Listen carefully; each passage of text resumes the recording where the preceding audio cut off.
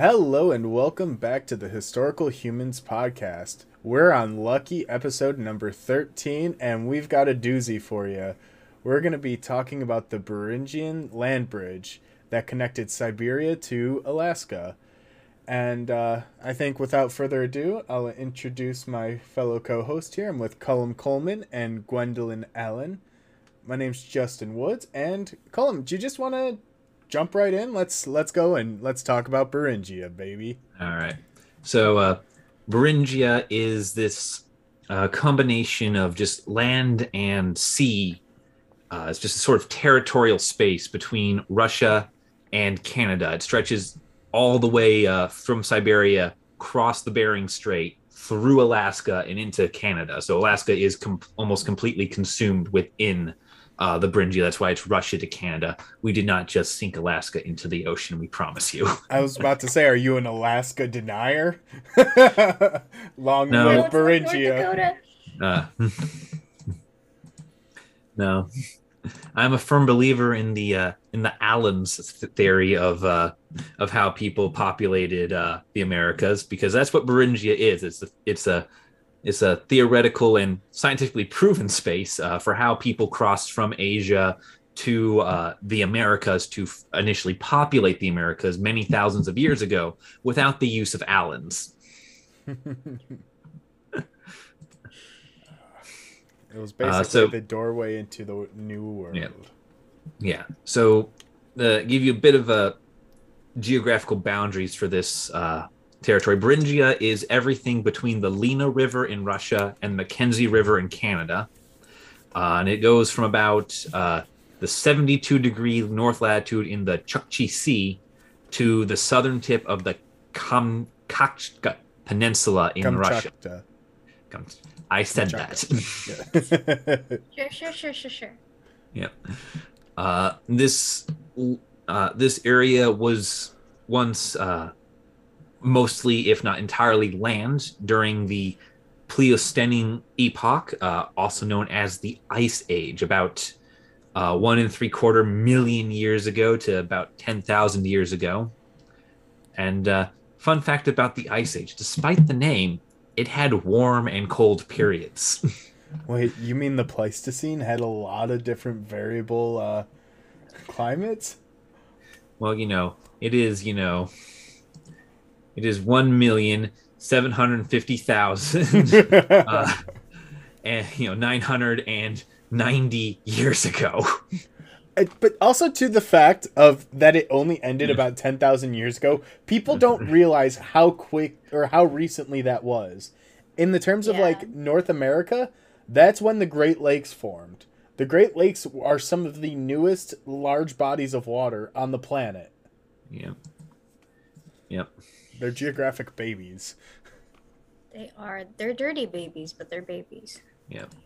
And it's in the last cold period of the Ice Age that we get those glaciers that the Ice Age is famous for, that carved their way through the Rocky Mountains and dug in a lot of those Great Lakes. And it's these glaciers that actually create the Beringia out of what is today the Bering Strait, because they absorbed all this water. And the water level of the planet dropped by about 300 feet. God, that's crazy. That's a lot. This is effectively the inverse of what we are doing to the planet now times like 10. Oops. Except humans didn't cause this one. Yeah. But this change in the weather and this freezing, it sucked up so much water into ice that pieces of land started emerging, and that's where the Bering Strait actually became this large grassy land. And it effectively connected the two major continents because you still had water to the north and to the south. It was just this tiny little isthmus that connected the two bridges of land. Yeah. Yeah, it was 1,000 miles north to south, too. This is not a small thing. There's a reason the southern border is the tip of Kamchatka. Kamchatka, yeah. The tip of that peninsula. That is a very long peninsula. And it is... So this is 1,000 miles wide. just highway for people to walk across, full of grass and game and other little things that naturally begin to form when you have a massive stretch of land. But the crazy thing too that they don't really mention a lot is the weather and the temperature of this area wasn't that far off from what current Alaska is like.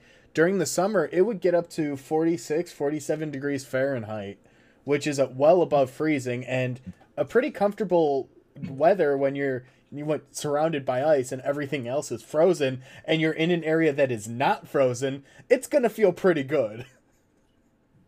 Still very cold. It's like when you just get out of winter and you have that like one really nice, like it would be a cold spring day, but you're like, ooh, time to break out the shorts. That might just be a Midwestern thing. But, everyone wearing shorts and it's like t-shirts. so good comparatively. It's like 45 degrees.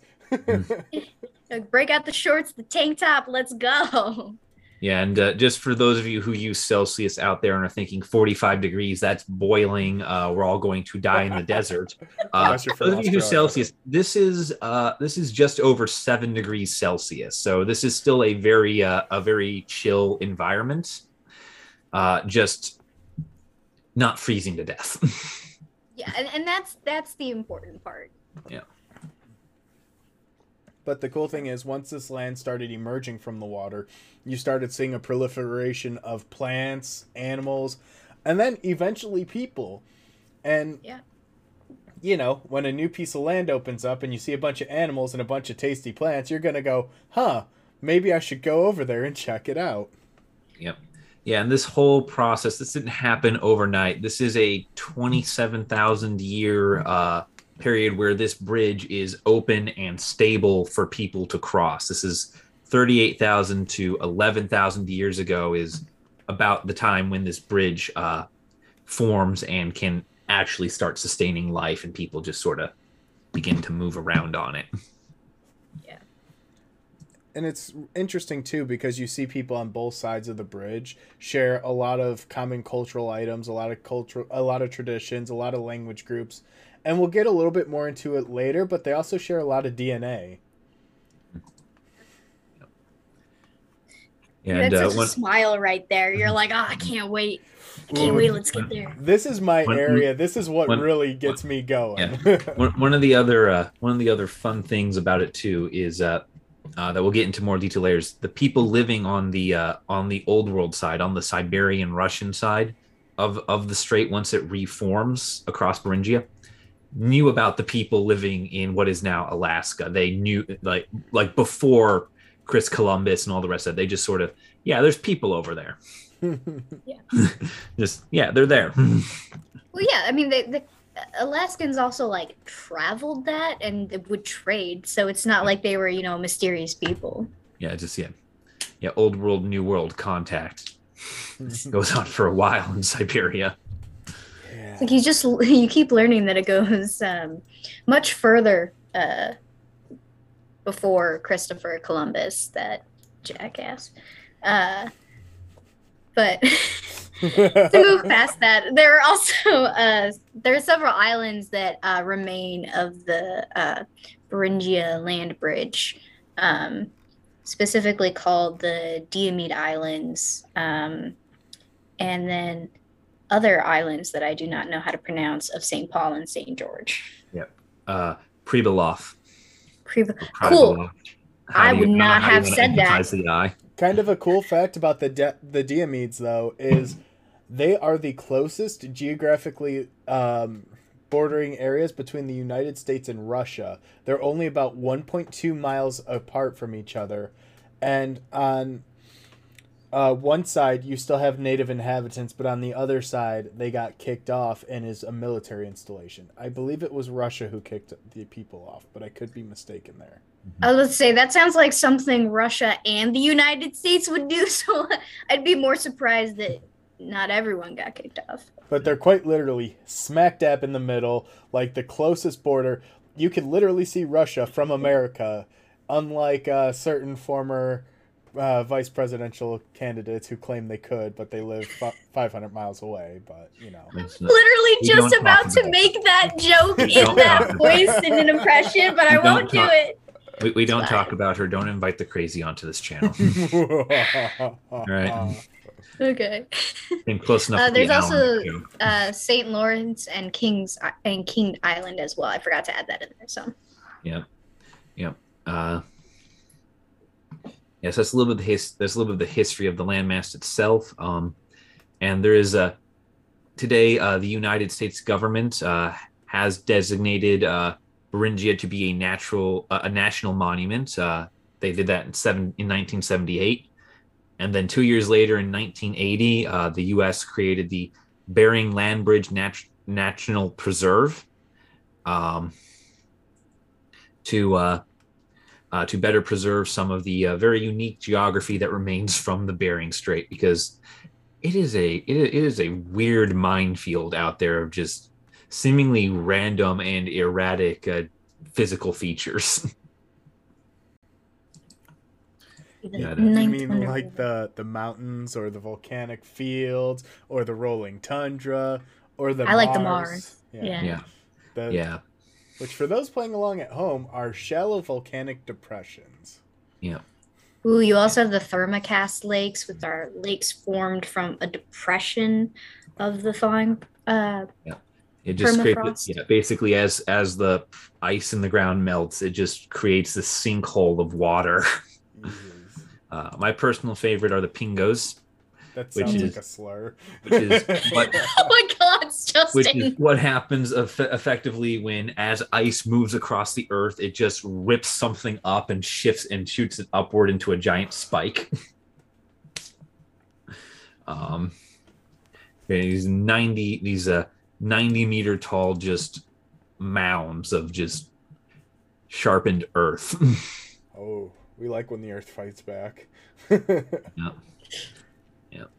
But then, even now in current day, the Bering Strait is only about 53 miles wide at its narrowest.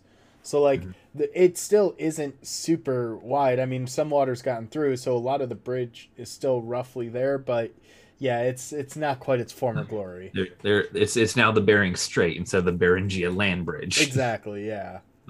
Yeah, not quite swimmable distance, but boats can make it fairly easily. Also, I highly wouldn't recommend swimming in the Bering Strait because it mixes the Arctic with the Pacific, and that water's freezing. Well, I'm not saying that everything else won't kill you. I'm just saying the distance alone not quite swimmable. Oh, I mean, there are people that do swim in the Arctic. It's not something you should do, but it is something you can do if you have the right preparation and go a short distance. all right. So who's gonna swim the 53 miles through the Bering Strait? Not me. I do not have enough layers of fat to keep my body warm. So We're not doing that, Justin. Go join the Polar Bear Club at Lake Michigan. You want to freeze yourself to death. I've done the polar plunge. dude, the polar plunge is terrifying because that's in Lake Michigan. Not only is it cold, but it's also dirty. Surprisingly, Michigan's Cold and one it's of full the of cleaner lampreys lakes. is what it is. Yeah. All right. So, Back to the anyways, Bering. yes, So- back to the Bering. The Bering Strait. This is an idea of the existence of the strait. It's been around for a pretty long time. It's been around for about 400 years as a scientific theory. So you have Fray Jose de Acosta, which was a Spanish, or who was a Spanish missionary. Back in 1590, was the first known written record suggesting the Beringia land bridge, and questioned the origin of the population in the New World, which was a very popular debate at the time. And he believed that the land bridge between Asia and North America still existed, and correctly theorized that hunter-gatherers followed animals across this land bridge from Asia into the New World. And we'll see evidence of that as we go through different archaeological expeditions and things like that. Yeah. One of the funnier things about the original theory that I saw is he appeared to have theorized that not only was Beringia still in existence, but that Beringia was in California. Ooh. Like Northern Swing and a California, what miss. we would call today, Oregon. It's just geography was hard back then. You couldn't always trust the maps. Also, Alaska's fucking huge. So, like, you don't think that there's this massive place all the way up there, but it goes and it goes. Yeah. And so that was, but he was right that, there would be a bridge. Just very wrong about where and how long it would last.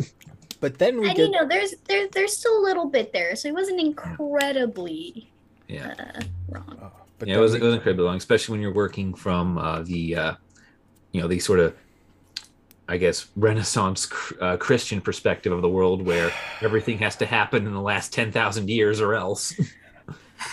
Oh. But hey, they moved it to 10,000. Last time I heard it was like 6,000 or something. I don't know. I'm being generous with these people. I think it's like 4,000. It's real. It's not 4,000. It's at least 6. It has to be more than 4,000 by virtue of the fact that they, that like Moses makes it more than 4,000 by himself alone. Regardless, they're wrong in general. We also have the Bering and Cook expeditions that followed this. They were the voyages in 1724 and voyages. 1741. Yeah, the Bering voyages. They're separate from the Cook ones. Cook comes second. Oh, okay. Bering is the guy who gives the strait its name because he was the guy who got there first. Vitus Bering, a Danish explorer. Yeah. It's commissioned by the Russian Tsar, Peter the Great. Seems pretty great if he's commissioning explorations.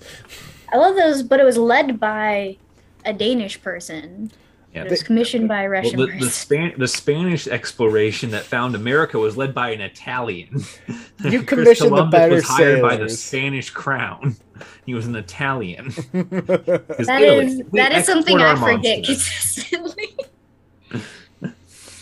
Spanish, Italian, I don't know. But I think the purpose of it was to just map the boundaries of Siberia.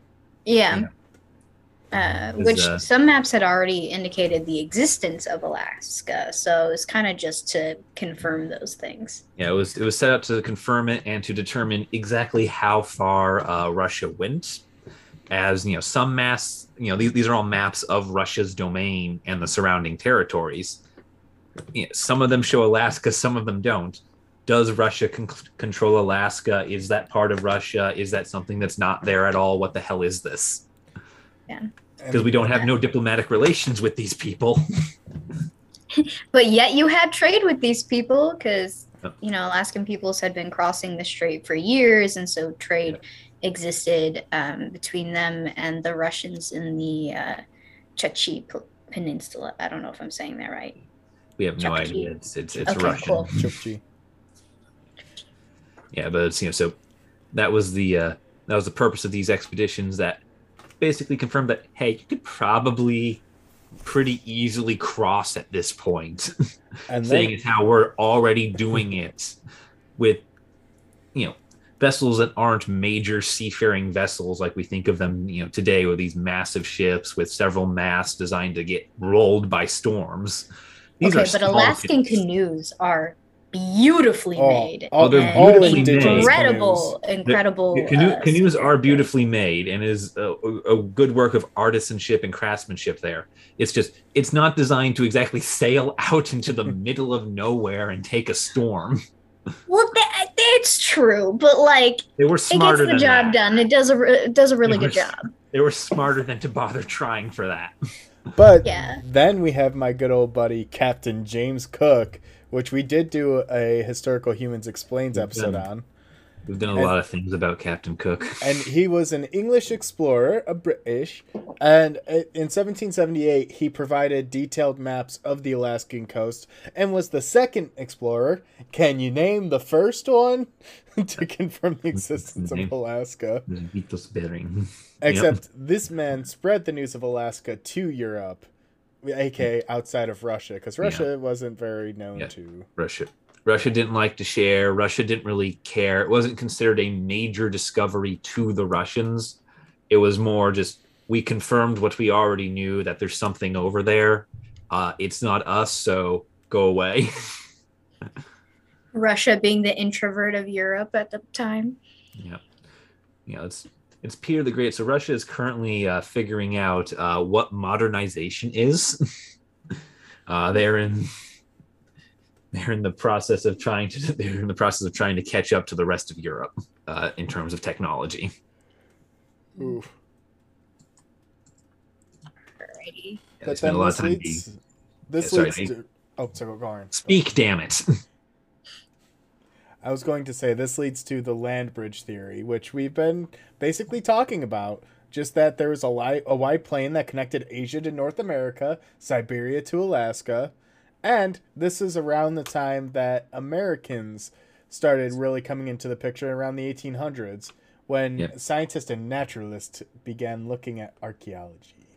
Yep, yeah. Basically, the concept of North American archaeology became a thing in the early proto days of archaeology that it was. This consisted of finding hills and blowing them up. It wasn't the best process. At least we weren't Heinrich Schliemann. Yeah, and in the process, all these all these early archaeologists and naturalists discovered something interesting. The Native Americans had been native to the Americas for a considerable period of time. And it became increasingly impossible to deny that. Which I don't think they were very happy about, but yeah. Yeah. But they found a bit of evidence that showed that North America was populated from people from another continent, and that there may be more to this theory. Yeah, and they build up this body of knowledge, and then around 1890 to 1925, this about 35-year period, everyone just stops. There's people just there's no point going further. We don't have any data that expressly says the Native Americans came from Asia, or that there was this land bridge, or any of that stuff. How inconsiderate of them not to leave a sign written in English. Well, during this time, they were also probably slightly distracted by some other things going on. Yeah, in the middle there is World War One, but still, for the most of this period, the United States is not in particular turmoil. The economic collapse of the 1890s. Yeah. The economic...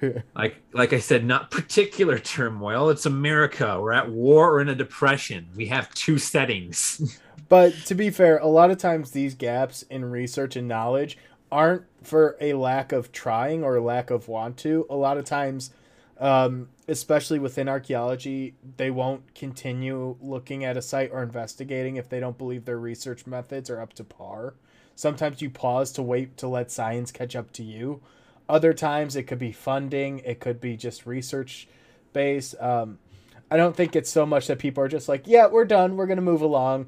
I think it was more so either funding dried up, other things came up, or they're just like, we're going to wait until we can figure this out a little bit better. Yeah, this was their politics. This was also about the time too that American archaeology was undergoing its major face over with Franz Boas.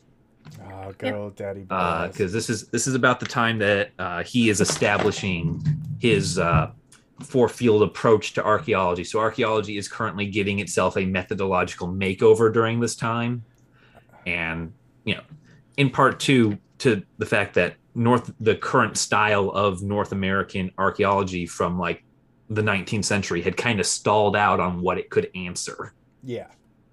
And so it's currently undergoing this makeover. Yeah, but luckily, during the 1930s, this Bering land bridge crossing becomes a very widely accepted theory. Yep. And then we get more evidence of this as it goes on. Yeah, that's thanks to a man named David M. Hopkins, who is a geologist of all things from University of New Hampshire. His big thing was he kind of took what was essentially the general idea of Franz Boas, four-field approach to archaeology of just, maybe talk to people who aren't in your field. What? And, ran with that and went out of his way to try and bring in people from other fields to explain what he saw as a geologist in what is the Bering Strait. Mind blown. Yeah, yeah. He worked with some pretty famous names, including a number of early uh, early female scholars at the time, including Mary Edwards, Claudia Hoffle, and Victoria Gothicus Wolff. I can't say her middle name, but Victoria Wolff. There we go. Yeah. I was gonna say, We love early feminists. Let's go.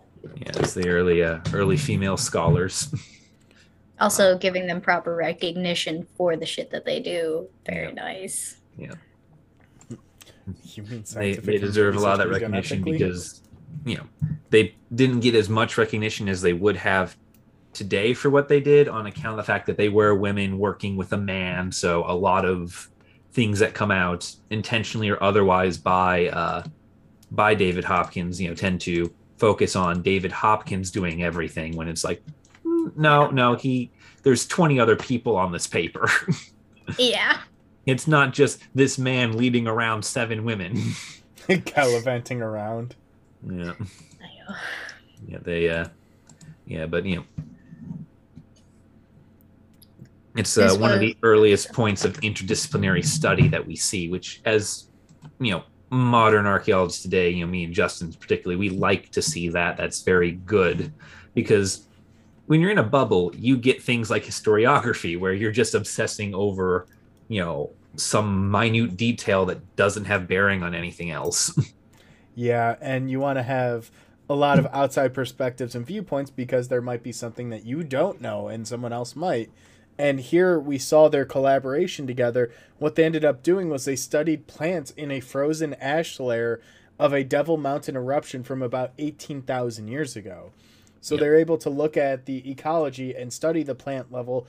And what they're able to see is that there was a diverse and variable array of plant life in the land bridge. And further archaeological excavations actually did what's called a core sample, where they dig really deep down into the earth. And they study pollen and seeds that are present in the soil.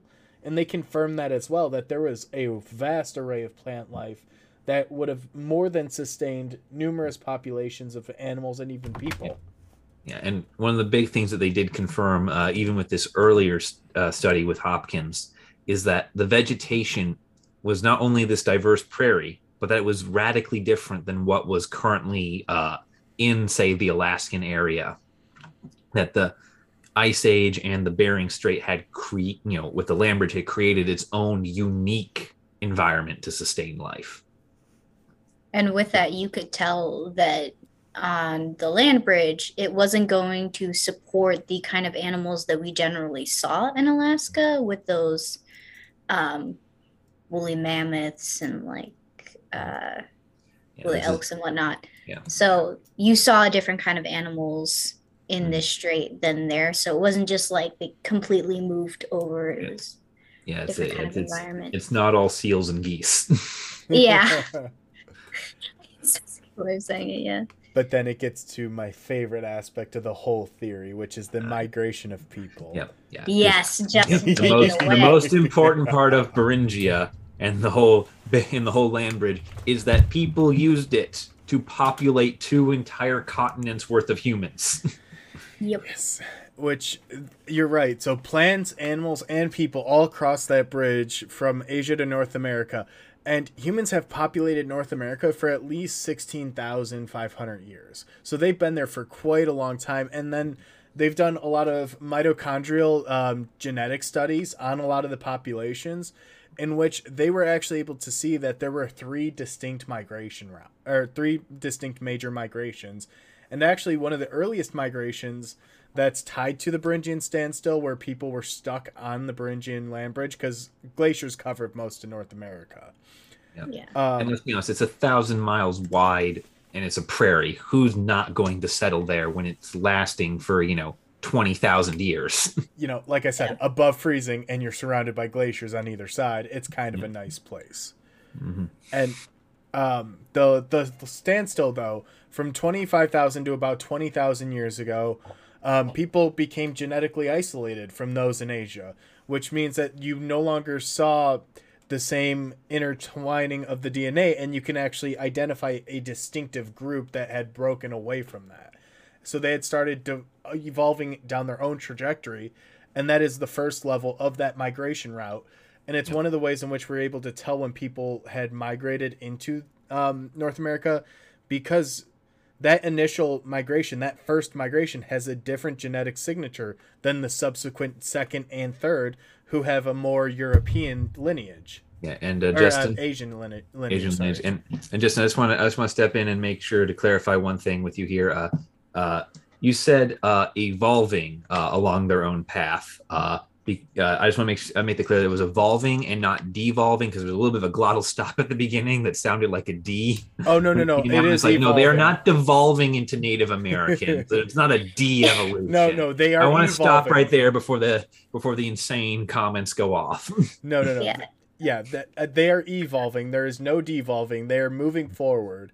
And when there was a DNA study that was done between 600 Native Americans and a Stone Age skeleton, the skeleton was from Maita near Lake Baikal in Siberia, and the mitochondrial DNA that was present in Native American was not found there. But the mitochondrial DNA is passed along matrilineally, so through the mother. Yeah, so it's, you will always have, your mother's mitochondrial DNA. So if you have a female ancestor at any point who shares, which you would have to, who shares with these people, with a group of people, then you have that mitochondrial DNA. Yeah.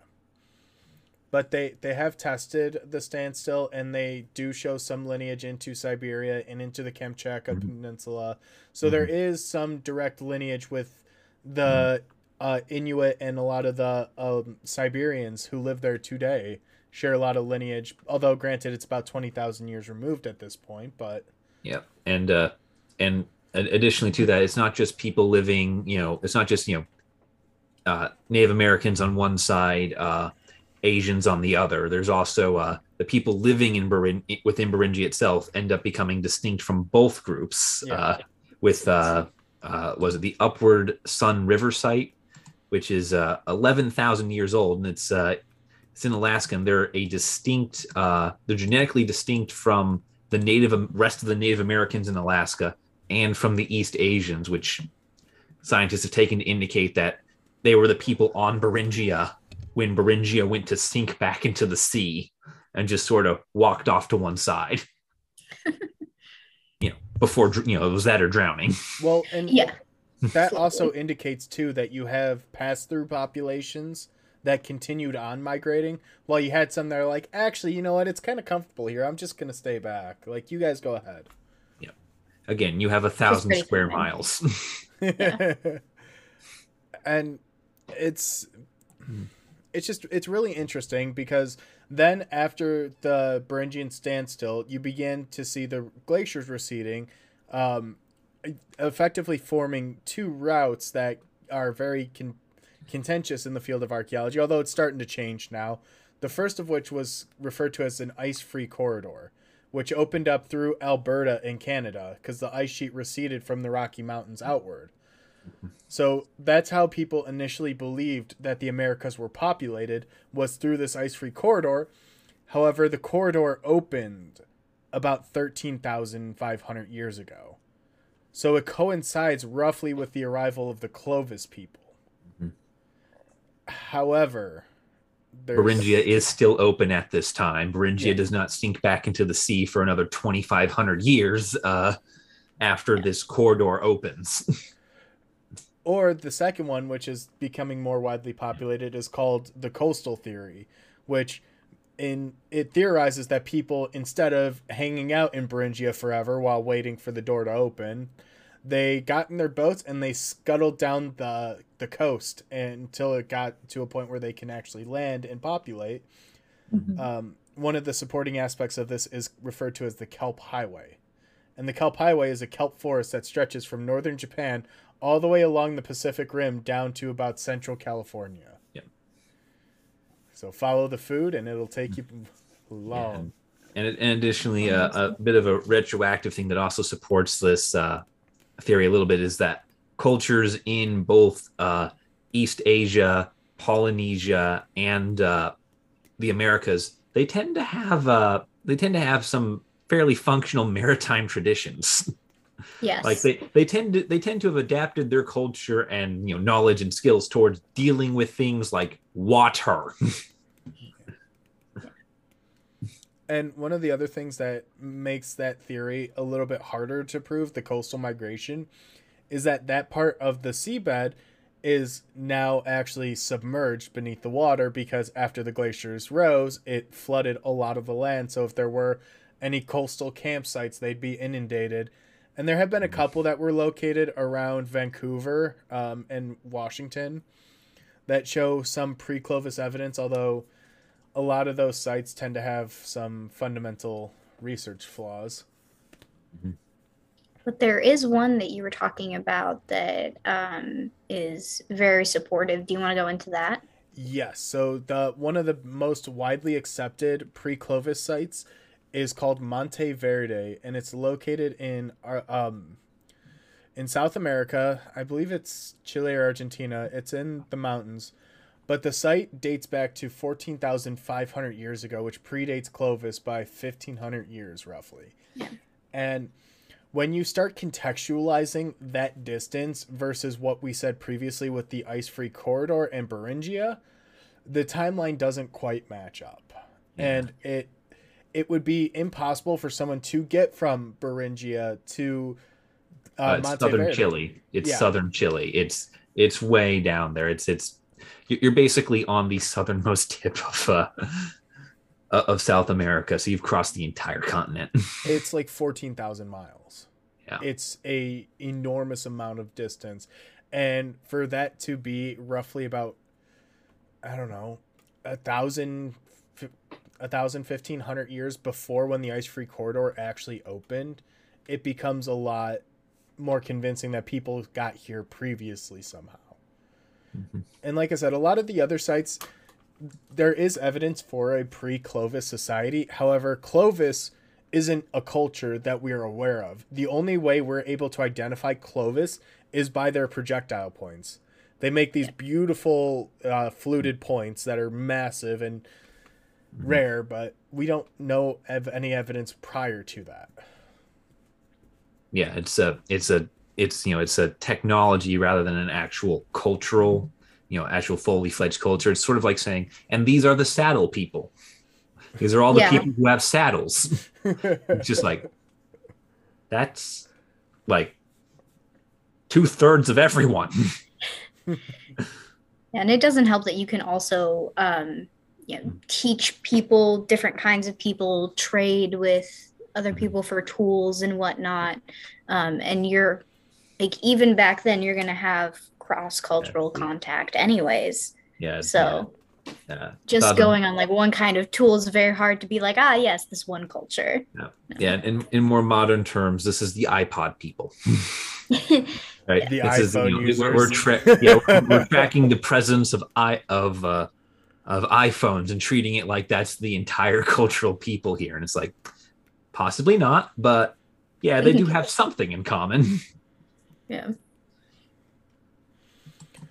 But it's very interesting because there's a lot of evidence that's starting to come out that shows that it's pretty likely and almost guaranteed that people were in the Americas before the ice-free corridor even opened, which the only logical thought is through a coastal migration in the Kelp Highway. And we know that people were adapted to that. We've seen in campsites that people who were in Beringia even would utilize the kelp.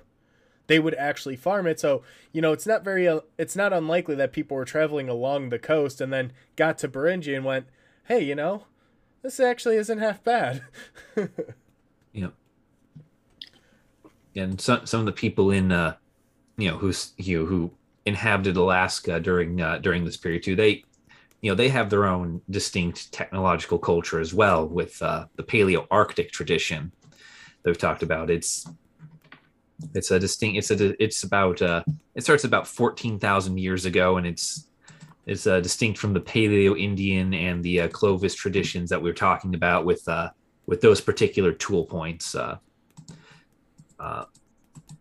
it's got it's a lot of stone tools jargon that I personally don't understand. A lot of things are bifacial. So I'm going to assume that means that they are like Two-Face from the Batman.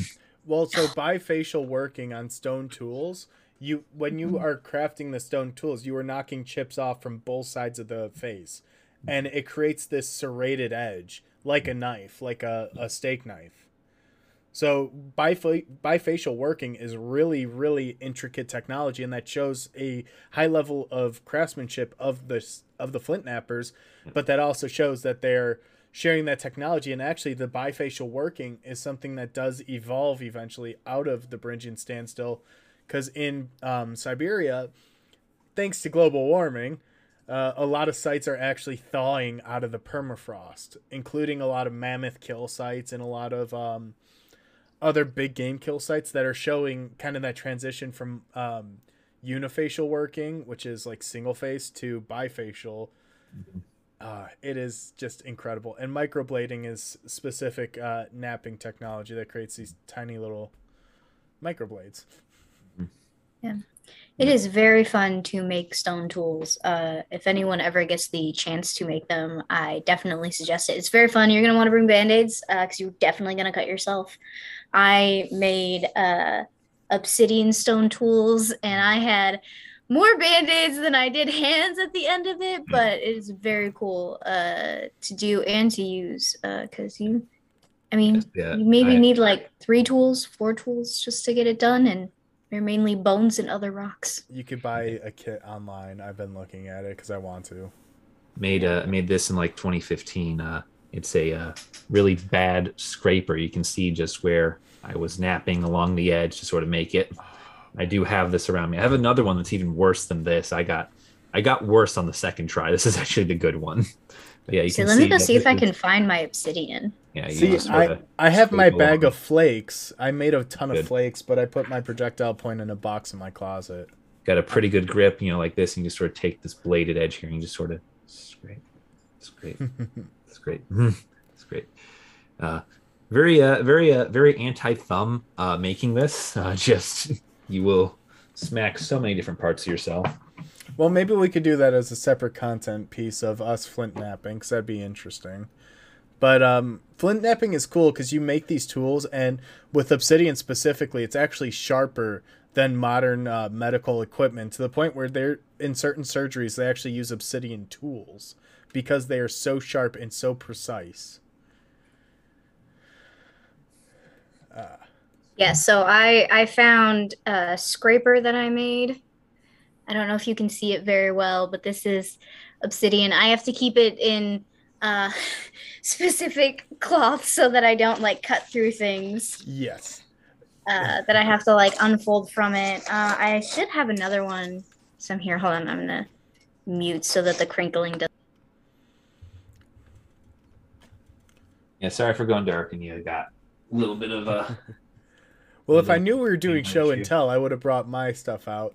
And for those of you who are listening on Spotify or Anchor or Apple Podcasts, we are currently showing off stone tools that were made. If you would like to see this, be sure to check us out on our YouTube channel at Historical Humans. Here's another thin one that I made. This one cut me a lot because I was making kind of almost serrated edge with it. I don't know if you can really see it, but yeah, I was very excited to learn how to do this. So excited that I consistently cut myself, and I feel like I'm going to do that again, just handling it right now. Were you wearing gloves? No, we were not wearing gloves. We made these stone tools during my foundations of archaeology. Oh no, don't grab that, sweetie. That's sharp. Sorry, my cat really wanted to sniff the obsidian. We made it during our foundations of archaeology class, and our professor was like, let's theme it as if it's a zombie apocalypse. We'll use archaeology to survive. So, learning how to make stone tools and old pottery that was done by a lot of early humans, and specifically Native Americans uh, at the time was what we did. So I've shot with atlatls. I made these stone tools, our own pottery is very fun. The ILLs are fun. But not enough equipment for an entire class to be properly prepared for this. So a lot of band-aids. I was gonna try and find my touristy obsidian arrowhead that they give out to tourists to give Justin a heart attack on how artificially created it is, because it was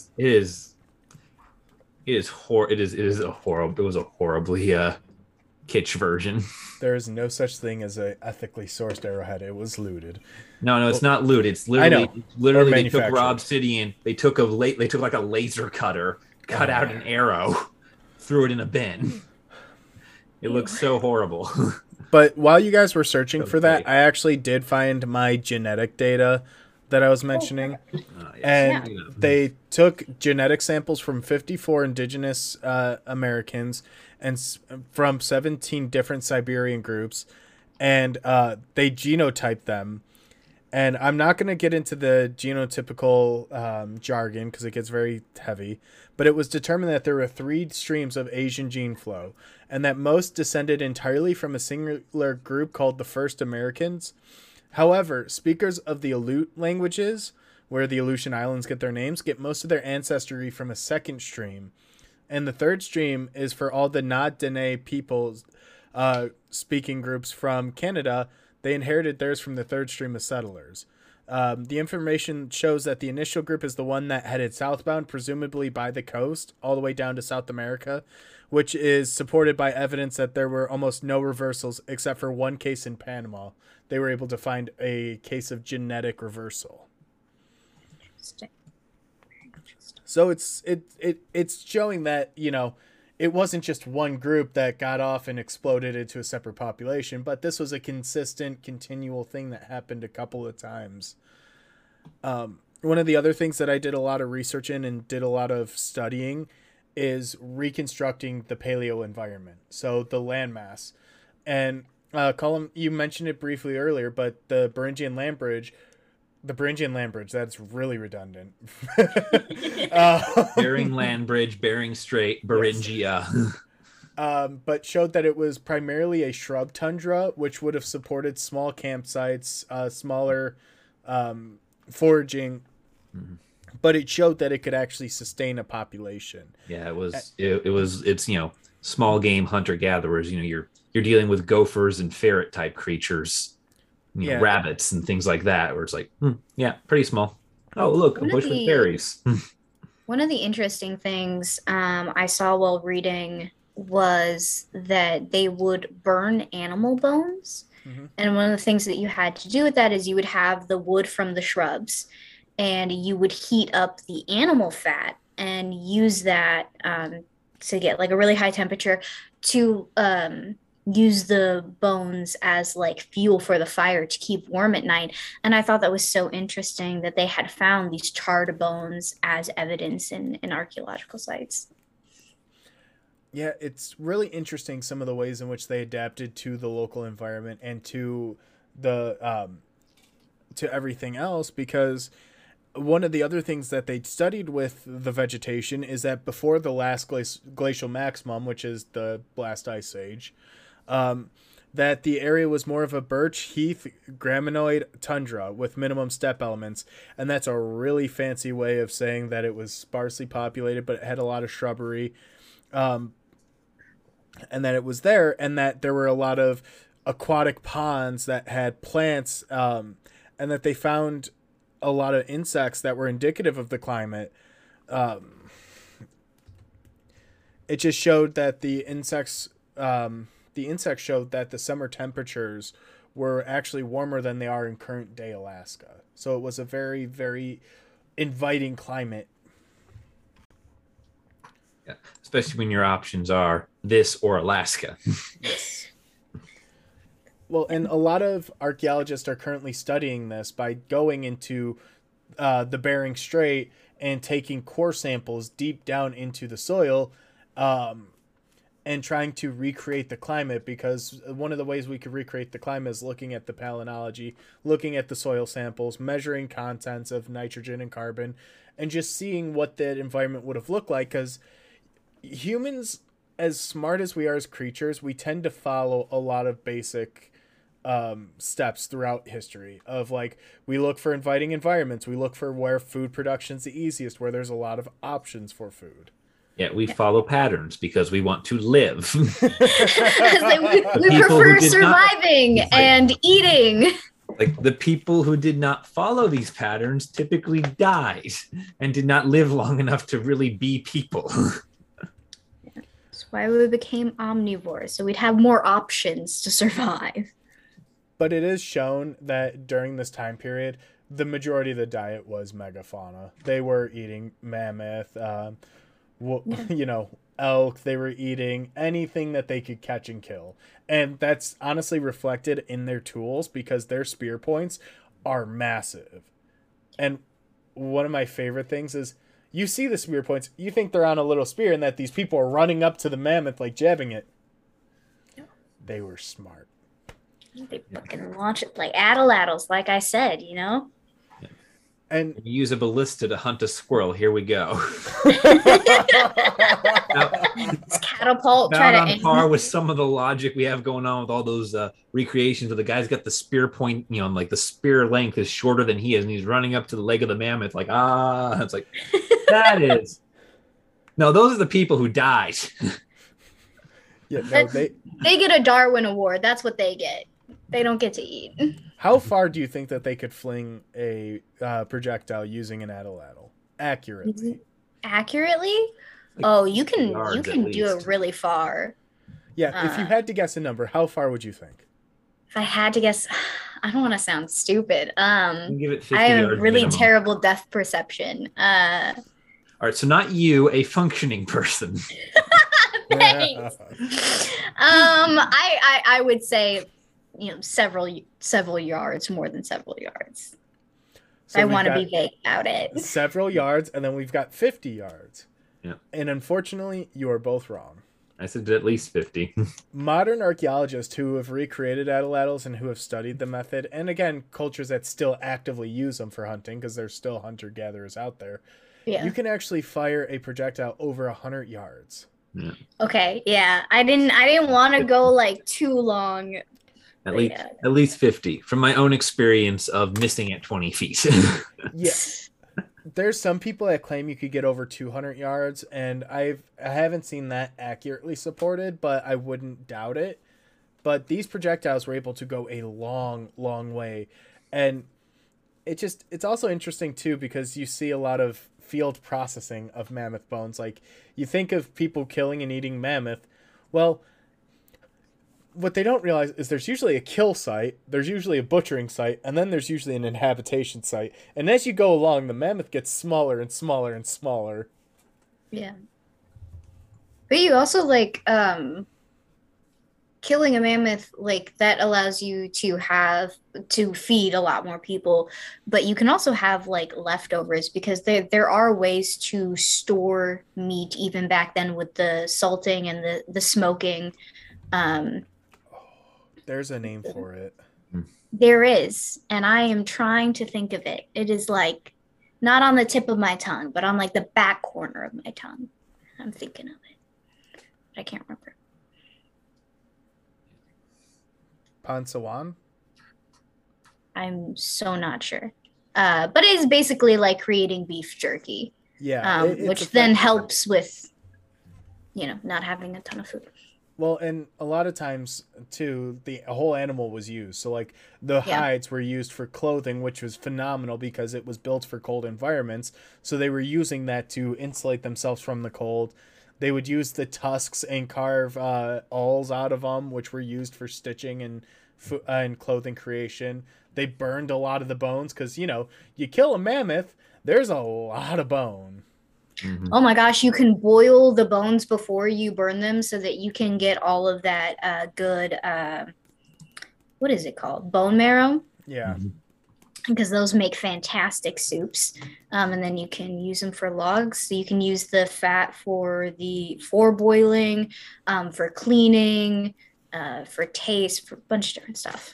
Lanterns too. Mm-hmm. Yep, lantern. Well, I don't know if lanterns were a thing around then, but yeah. You know, it's just burning fat at this point. Yeah. Yeah, but you see a lot of that too. Yeah. Oh, go on. What? I was just going.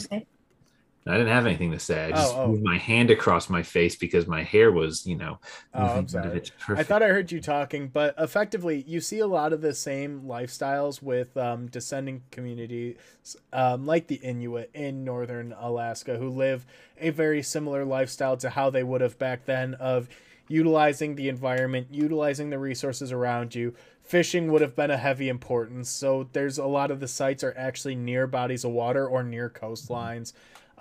Obviously, I mentioned they utilized the kelp a lot. They utilized animals. So it wasn't just big game hunter, and it's kind of frustrating because that's a relic of about 1950s archaeology, where it was like, man is big game hunter. Man would walk up and stab a mammoth, and we celebrated and ate it. Man strong, big strong man. It's like, calm down. Calm down, Shouty. Yeah, but this is the Beringia landscape, land bridge. We, crossed through some shrubberies and whatnot. God damn it. I have been refusing to make the Monty Python references very loudly, but yeah. Pass through the shrubberies, and this is how the first Native Americans and most Native Americans crossed over into the Americas, was following along, either the coast or the overland part of this, of this land bridge. No Allens required. Now, can we talk some of the fringe theories real quick? Because you want to talk about all the Allens? Yeah, the Allens in the room. Why do we got to talk about the Allens in the room? As an Allen named person myself, I don't think we should. No Allens. Ignore them. But there were some theories that, God, one of the most ridiculous ones and absurd ones was that a Stone Age group from France sailed across the Atlantic to cross into North America because they found a couple of projectile points that vaguely mimicked their tool sets. No. Here's the best fringe one. Here's the best fringe one. Jesus Christ, after dying on the cross, after he's officially dead, he's been resurrected, he's died for the sins, comes back, leads like God knows who. It varies from like Templars to Jews to just random people he found to North America, where they established these vast civilizations of mound builders and tool users, and then some people go savage and kill everyone. Yeah, I'm gonna need people to calm down with that theory. There's so many times you read of like the old missionary people being like, and we entered like what is now like North America or South America, and they're like, and we have found Eden. There are also these savages here, but we found Eden. And I'm like, just shut up, please. God, why do we have to read this? Ethiopia was the kingdom of Solomon until it suddenly wasn't. There is a lot of very interesting things, interesting theories for how things happened. Well, in a lot of those theories, real quick, just to kind of close the door on that. Close the door before we get into the Allens. A lot of them end up... a lot of them are rooted in racism, and I think it's important to address because while it may not seem overtly racist just to think that or to have those theories, what it implies is that the indigenous groups that have lived here and have subsisted wouldn't be able to if not for European invention. It's a very Eurocentric point of view. It's not implying that, it's outright stating it. It goes so far as to outright state that these people can't even stack mud into a mound of earth. Like, you literally can't bury people without European help, according to these theories, or extraterrestrial help if you want to go for the batshit crazy ones. We're not going to the pyramids. We've had pyramids. We're not going there. there's also the kind of racist ideas that the Native Americans that live there were somehow pure and innocent and untouched. And that's also racist in itself because you're not acknowledging the full human beings that they are with their own complexities and morals and whatnot.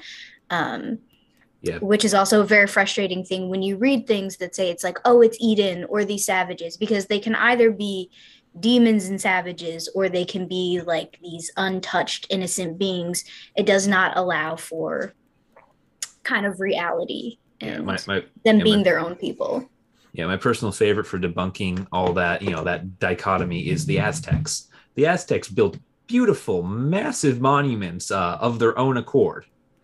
They were also so deeply unpopular with everyone around them that the second there was a chance to start a war with them that might win, half of the tribes in the vicinity immediately turned on them. We can talk about it. We can talk about it.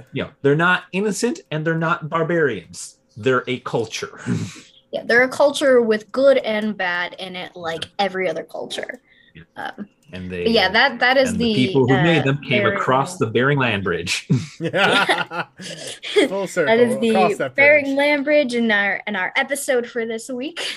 Mm-hmm. Yeah, which I guess that's a good point. We can tie a bow on it. If you guys enjoyed this episode, be sure to drop a like down below and subscribe for additional content. If you're listening to us on one of our audio-based platforms, be sure to rate us, because that's something that we could definitely use some more of. Mm-hmm. Yep. And give us suggestions of what you want to see in the future, any topics that you're really interested in learning more about, or things that you want to deep dive further in, as well, either from this episode, previous episodes, or stuff that we haven't even talked about yet. And please be sure to subscribe to us if you haven't yet, or if you have, and for whatever reason, YouTube or another platform has unsubscribed you, as has been known to happen recently. Please make sure you're subscribed. That helps us out a lot, and it's such a small thing you can do. Also, like the video so we know that you liked it. It's great to hear feedback. Yep. And one last thing is in the upcoming weeks, our next topic, what is our next topic going to be? I believe it is Juneteenth. Yes. I do believe so. Yeah, our next topic will be Juneteenth, so you're going to get to hear us talk about that next time on this podcast. Yep, and then after that, we're talking Sappho of Lesbos, our gay pride episode. Yep. Yeah, the world's first lesbian, according to history. According to history, We found the first one. Yeah. And thank you guys for watching us. Like, this is halfway through our first season, so it's huge. It has been half a year, 6 months, our anniversary, and we've had some highs, we've had some lows, we've had some growing pains, but it's been quite a ride so far. Yep. Alrighty. Have a good day. Yep. See you guys.